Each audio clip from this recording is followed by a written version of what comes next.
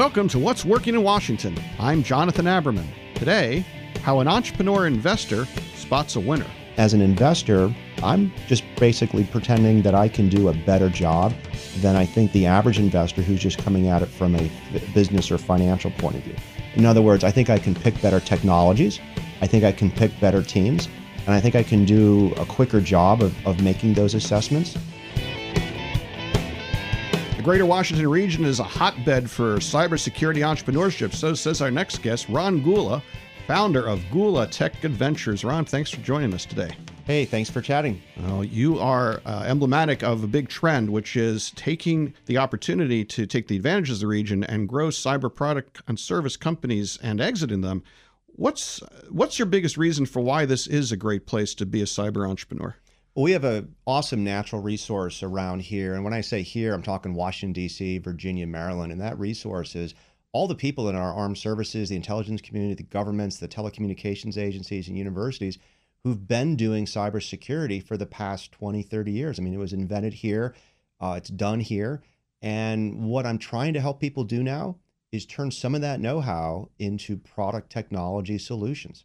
One of the things that I'm finding very interesting, having just spent a number of months look at this, is out of the almost 1,000 cybersecurity businesses that I and my team were able to identify, only 40 of them between Baltimore and Roanoke, actually Blacksburg, are product companies. So what's the difference between a product and a service company from your perspective? Well, one of the big differences is that you're going to use some sort of technology. Let's talk about software to do something for you, to do automation, to do different things like vulnerability scanning, intrusion detection, malware analysis, things like that. And when it comes to services, there's a lot of customization and different types of work that needs to be done for the whole, apparatus of the U.S. government intelligence community that's around here. And it's not that products are good and services are bad, it's that the business models are really, really unique. If you're in the federal government and you need 100 people to run an IT help desk for maybe 100,000 person organization, you can't put that in technology. Now, those people can go out and buy technology companies, but the know-how around here around the Beltway, so to speak, has been focused on servicing those service companies and not creating technology. And I'm trying to change that. You're trying to change that. You've had the experience of being an entrepreneur or CEO and growing companies. Isn't it a bit strange to suddenly turn your career around and become an investor? It's not strange at all. Any CEO who's been successful knows that it's about delegation and it's about getting advice and making tough decisions. As an investor, it's the same risk-reward balance but you're just not in that seat anymore. You might be helping them with raising some capital, putting your own capital, and they're trying to give them the best advice you can do. But what you're really trying to do is give the people you're working with and investing in confidence to make the right decisions. It's the same thing as a CEO. When I helped Tenable, get started and launch different types of products, you're trying to enable your teams. It's really, really the same motion.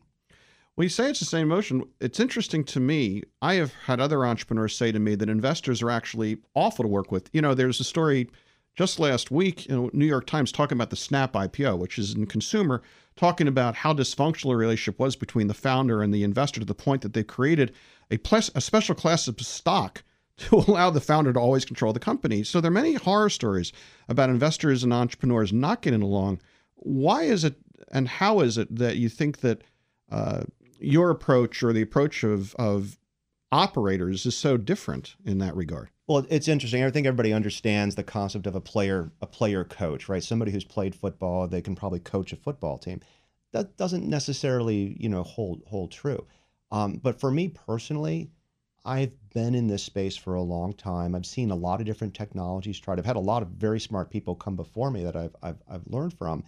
And as an investor, I'm just basically pretending that I can do a better job than I think the average investor who's just coming at it from a business or financial point of view.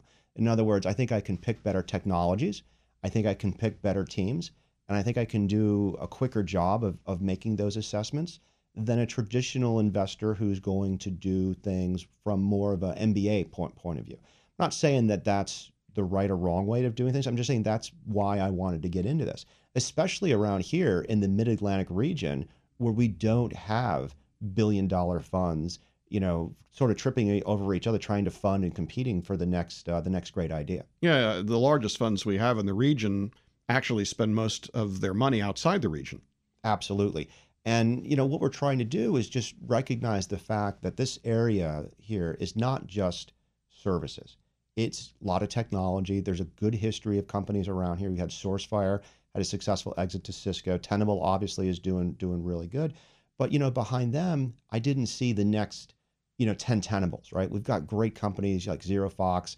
We've got great, communications companies like CoolSpan and things like that.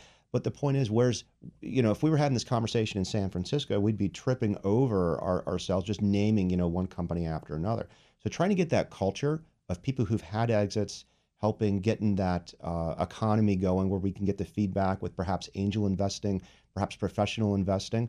We're really hoping to kind of turn that around. Do you see this as just being narrow around cybersecurity, or could it be broader to include things like machine learning and precision medicine and other software-related things? As a potential investor, looking at a cybersecurity software and technology play is very similar to a machine learning, big data analytics play. When you get out of that, though, and you start getting into other spaces, such as automotive security, drones, biopharma, different things like that, Maryland in this area has got a great track record for biotech. I don't see a lot of crossover with those kind of things, though. Mm-hmm. So machine learning, big data analytics, that type of platform development, very similar to cyber.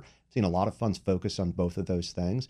I try to think if you get beyond that, though, you're getting out of what your core competency really is. You also have things with this area being so close to the intelligence community and things like the DEA. You'll see a lot of companies and technologies that maybe there are commercial applications for their technology, but they're really intelligence applications looking for commercial opportunities. So one of the things that I cracked me up is the first time you and I talked about your new investment activities, I thought I'd misheard you. You said it was tech adventures, and I thought, no, it must be ventures. But you really mean adventures. It sounds kind of tongue-in-cheek to me, but what's in your head when you decided to name yourself in this atypical way? So actually, I'm working at this. My partner is my wife, Cindy Gula, and she was actually involved in both of the cyber companies that we had done. So she kind of came up with that.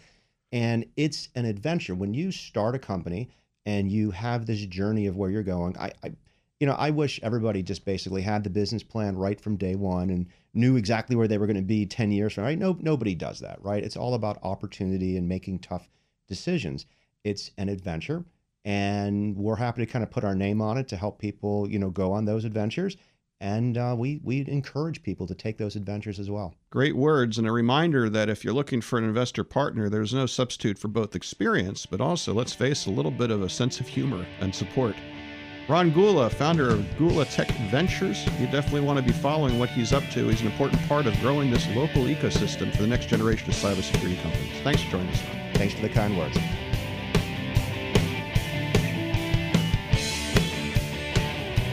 If you have an idea for something that we should shine a spotlight on, don't forget to reach out to us at What's Working DC. And don't forget to tell your friends you can always find our podcasts on iTunes. I'm Jonathan Aberman. Goodbye.